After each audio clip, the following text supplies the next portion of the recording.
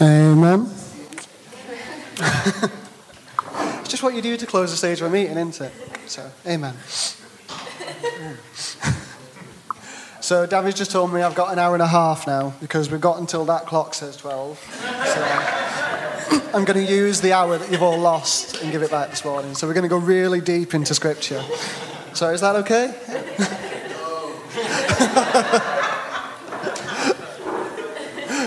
Yeah. So this is probably the last time that I'm going to be preaching at High Blackley, which is sad. It puts a bit of pressure on what I choose to speak about, really. So I've been going back and forth this week trying to say, okay, what is my life message? What am I, in this series on passion, what am I passionate about? I've got 30 minutes or 90 minutes, depending on who you ask, to really impart my last words of wisdom before we move away. That's tongue-in-cheek, by the way. I'm not. But yeah, so what do I want to preach about? There's loads of topics that I love and loads of stuff that I spoke on here, and they do kind of tend to come up again and again, I know. So I love the church. I love that body of Christ with all its varied parts, all its flawed parts and all its issues, but there's such powerful gifts and talents in the church. And I love speaking about the church. I love that body of Christ image as we fulfill the purpose of God in our generation. I love community. I love how that body of Christ interacts with each other, and that really reflects the Trinity and the Godhead and just speaks something to the world around us, doesn't it? I love service. I love that body expressing love to each other and laying ourselves down and making things run, speaking to those around us, serving the local community that we've been planted in. And I love the gospel. So John 3:16, for God so loved the world that he gave his only Son, that whoever believes in him shall not perish but shall have eternal life. It doesn't actually get any more important than that, does it? And all of our messages, all of our lives should revolve around that one truth. I love worship.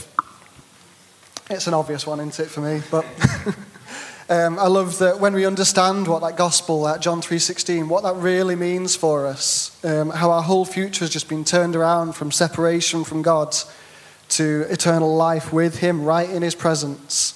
Our heart's response just to glorify him and to lift him up, fulfilling what we were made to do. So there's loads of stuff that I love, and there's about 5 messages that I could have preached this morning, or possibly that's about 5 messages that I've just snuck in without you all really noticing. And some of them may find their way up into the next half hour. But when I was praying and asking God, what do I want to share this morning? I was led back to one of my favourite verses in Scripture, which is Matthew 27, verse 51. But I'm going to take a bit of a lead up to it. But before we do that, let's just pray. Yeah, God, thank you for our time together this morning. Thank you that we do get to gather as your body. We get to commune with you. We get to worship you and lift you high and worship. Just pray that you'd speak to us this morning as you already have been. That as I'm speaking, you just speak to people through me, whether that's by what I'm saying or what you're saying, regardless, Lord Jesus. Yeah, Lord God. So Matthew 27, and we're going to start at verse 45. So this is Jesus on the cross. Now from the 6th hour there was darkness over all the land until the 9th hour. And at about the 9th hour Jesus cried out with a loud voice, saying, Eli, Eli, lema sabachthani. That is, my God, why have you forsaken me? And some of the bystanders hearing it said, this man is calling Elijah. And one of them at once ran and took a sponge, filled it with sour wine, and put it on a reed and gave it to him to drink. But the others said, wait, let us see whether Elijah will come and save him. I love that, because Jesus has done quite a lot of miracles by this point.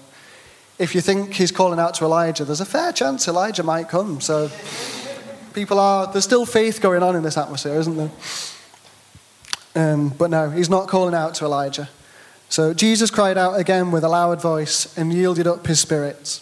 And in verse 51, and behold, the curtain of the temple was torn in two from top to bottom. And the earth shook and the rocks were split. The tombs were also opened, and many bodies of the saints who had fallen asleep were raised. And coming out of the tombs after his resurrection, they went into the holy city and appeared to many. When the centurion and those who were with him keeping watch over Jesus saw the earthquake and what took place, they were filled with awe and said, "Truly, this was the Son of God." It's hard to stop reading, isn't it, once you get into that passage? It's such an incredible account of that death of Jesus, of that awesome sacrifice. But like I said, I want to focus on verse 51 in that chapter. So, "Behold, the curtain of the temple was torn in two, from top to bottom." So what is this curtain, what we're talking about here? Why does it get me so excited? Why is this one of my favourite Bible verses? The first mention of this curtain is back in Exodus chapter 26. Verse 31 to 33 says, "And you shall make a veil of blue and purple and scarlet yarns, and fine twined linen. It shall be made with cherubim skillfully worked into it. And you shall hang on it 4 pillars of acacia overlaid with gold, with hooks of gold, on 4 bases of silver. And you shall hang the veil from the clasps, and bring the ark of the testimony in there within the veil. And the veil shall separate for you the holy place from the most holy." Is anyone doing Bible in a year this year? A few people. So a lot of schedules have you in the middle of about numbers now, don't they? It's rough. Hold my hands up. This is generally the point of the year where I stop reading the Bible in a year and just skip to reading bits of the Bible that I like. It's lots of long lists and names, and everything is according to the sanctuary shekel. So keep going if you're doing the Bible in a year. You're doing well. We can get through it and we'll get to the good stuff. But no. Even the dry parts of the Bible are God-breathed, useful for teaching, rebuking, correcting, and training. And there's some beautiful details in all of these accounts, isn't there? Because God is a God of detail. When he's hanging up a curtain, he doesn't just say, "And stick a bit of cloth up there." He says, let's make it in all these royal colours. Let's make it look beautiful. Let's put angels on it. And God is a God of excellence and a God of detail. You just have to dig a little bit deeper into some parts of Scripture to find that kind of thing. So this curtain, as I say, has been put up in the tabernacle and then later in the temple, and it separates the holy place from the most holy place. Most holy place is where they keep the Ark of the Covenant, and it symbolises the presence of God. And it's separated from the Israelites by this massive, intricate curtain. Of course, God is always present everywhere, and he's with them, whatever. But there's some symbolism here in the Old Covenant that just says, God is set apart, he's holy. We can't just see God all the time and go into him regardless. So Hebrews 9 verses 1 to 6 talks a bit about these limits. So it says, "Now even the first covenant had regulations for worship and an earthly place of holiness. For a tent was prepared, the first section, in which the lampstand and the table and the bread of the presence were. It is called the holy place. Behind the second curtain was a second section called the most holy place, having the golden altar of incense and the ark of the covenant, covered on all sides with gold, in which was a golden urn holding the manna and Aaron's staff that budded, and the tablets of the covenant. Above it were the cherubim of glory, overshadowing the mercy seat. Of these things we cannot now speak in detail." See, if you're reading the Bible in a year, you wish that verse was a few more times throughout. "These preparations having thus been made, the priests go regularly into the first section, performing their ritual duties. But into the second, only the high priest goes, and he but once a year, and not without taking blood, which he offers for himself and for the unintentional sins of the people." So that curtain, that most holy place, is most holy. It's special. It's not there all the time for just going in and out. There's this whole ritual. Only one person ever gets to go in, and he has to do so much before he's in a place to do that. He has to purify himself. He has to purify the people. There's blood everywhere, and then he has to kind of tremble and go through and just offer the sacrifices and worship God in that most holy place. So like I say, God sets himself apart in that section. It's because of sin, isn't it? Yeah. God is holy, is pure. If he was contaminated with sin, because he can't be contaminated with sin, he wouldn't be holy and pure. So we need this curtain, we need this veil between him and us. We're all born into sin. No matter what we do in our own strength, we can't reach the purity and really reach the right to go into that most holy place. We can't earn our way in there. So that's the curtain in the Old Covenant. But why was it a curtain? Why a curtain? Why a veil? If God is set apart and pure and holy, surely you put a wall there or a big massive fence. You could get the Mexicans to pay for it. That wasn't in my notes. I'm a naturally curious person. And I think curtains generate that curiosity, don't they? Like, they're hiding something. They're hiding a mystery behind a curtain. What's behind it? If I peek through? Our cat, Ted, loves looking out of windows. He's an indoor house cat. He's too fluffy to go outside. He just gets messy. But inside, I've told you before, he has the spirit of a lion.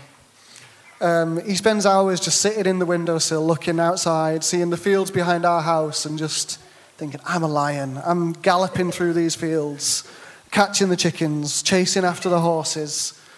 In the evenings, he still likes to do that, but obviously we close the curtains. But he will spend ages kind of in our living room just looking at this curtain and trying to figure out, could I go under it? Could I? What if? No, the top's probably a bit high. So he's got this little way in our living room of if he jumps up onto the side of the chair, the top of the chair, the side of the door, and round, he can get in behind the curtain. So he doesn't like missing out on what's going on the other side of the curtains.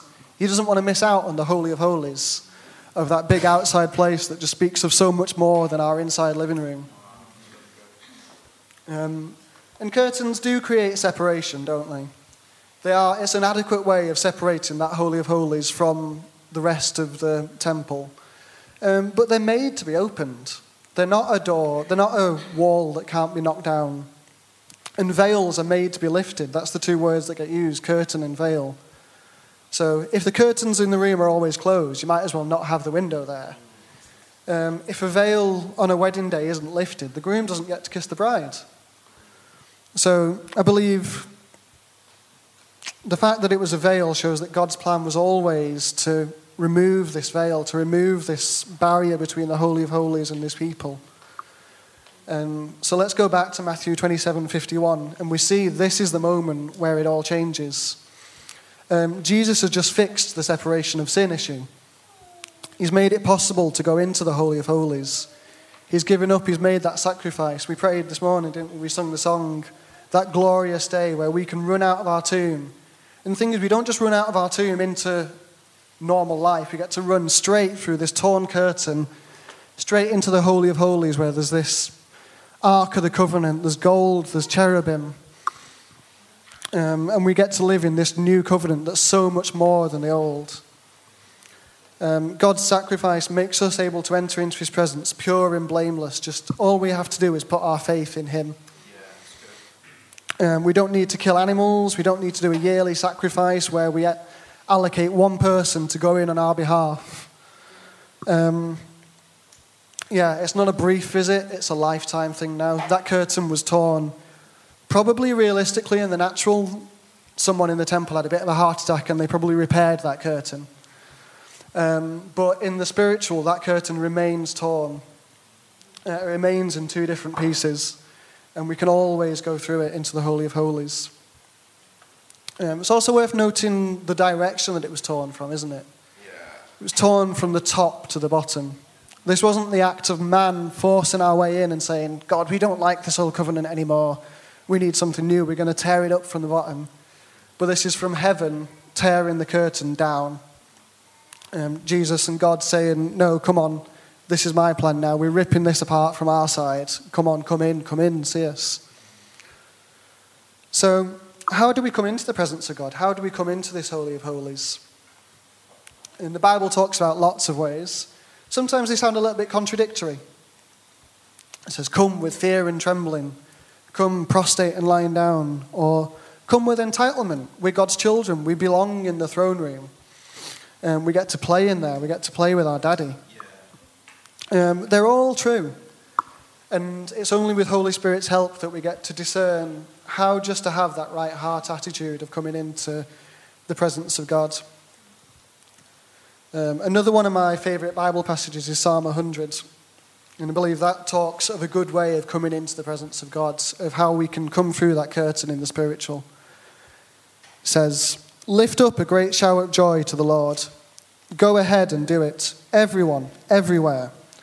As you serve him, be glad and worship him. Sing your way into his presence with joy." That's what we were doing this morning, wasn't it? As we start our meetings with worship, so often that's why we do that. It's because it just opens up that presence of God for us. And realize what this really means. We have the privilege of worshipping the Lord our God, for he is our creator and we belong to him. We are the people of his pleasure. Here we go. You can pass through his open gates with your praise. Come right into his presence with thanksgiving. Come bring your thank offering and affectionately bless his beautiful name. For the Lord is always good and ready to receive you. He's so loving that it will amaze you, so kind that it will astound you. And he is famous for his faithfulness towards all. Everyone knows our God can be trusted, for he keeps his promises to every generation. So enter his gates with thanksgiving, enter his courts with praise. David's living in the old covenant when he's writing this, but he grasps something of the beauty of being able to enter into the presence of God. Something that we can do so much more than he did. And we get to go straight into that Holy of Holies. We don't get to just hover at the outside of the gates.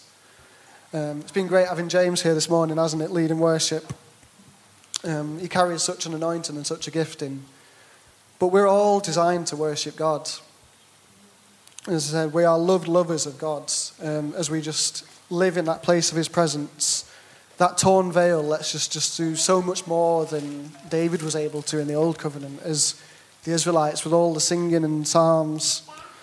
The sacrifices in the Old Testament were their form of worship, but we get to go right into that Holy of Holies. I know I keep saying it, but that is what we get to do. And being in the presence of God changes us, doesn't it? You can't come into a time of worship and leave the same.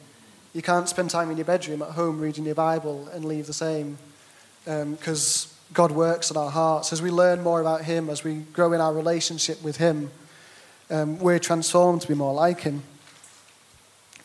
Another time in the Bible that veils are mentioned is a little bit later on in Exodus, when Moses has gone up Mount Sinai and he's speaking to God on the top of the mountain.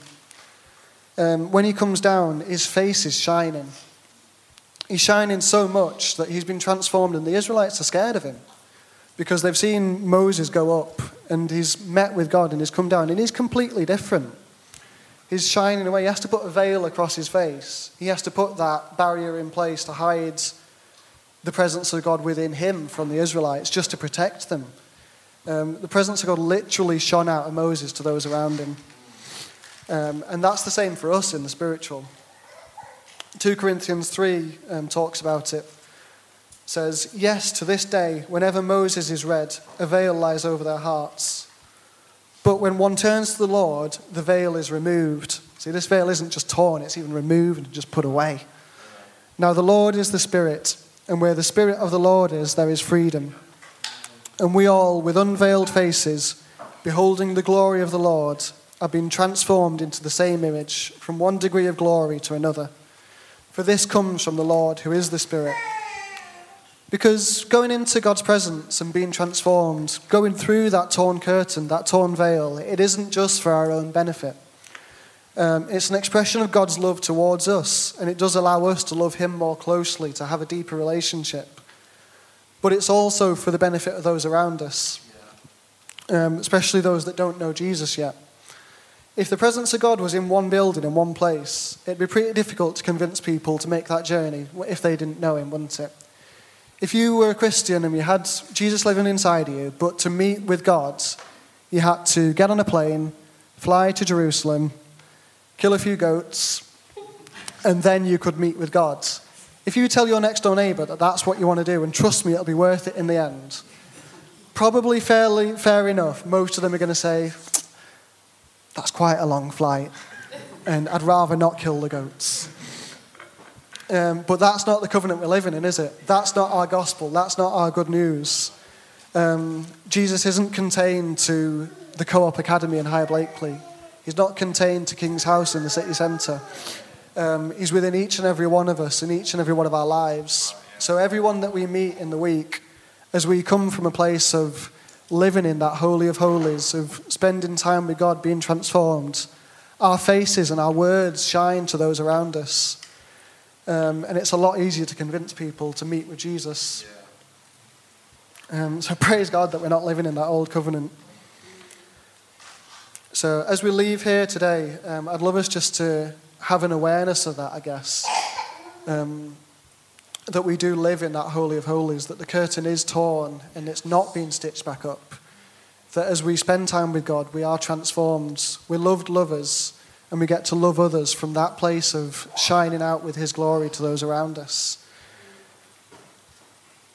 Lord, thank you so much for tearing the veil. Thank you that you made a way for us to come straight into your presence, knowing that the sacrifice has been made. We don't want to take it for granted. God, we want to come with awe, we want to come with reverence, but we do want to know that we're entitled to come in, that you've made that way. We don't want to not come at all. This week, Lord, just prompt us to spend time with you. I ask for each and every one of us that we'd be able to put these things into practice, more so than we have done before. Just pray that we'd have an awareness of when we pray and when we're speaking to you, that there's no barrier between us. Lord Jesus, just ask that you'd shine out of us this week, and that you'd lead us out of our comfort zones, that we'd be in a deeper relationship with you as we spend time behind the veil, and that we'd be in a deeper relationship with those around us, that we'd be able to share your glory. Just pray for opportunities for each and every one of us this week, Lord God. Yeah. Amen.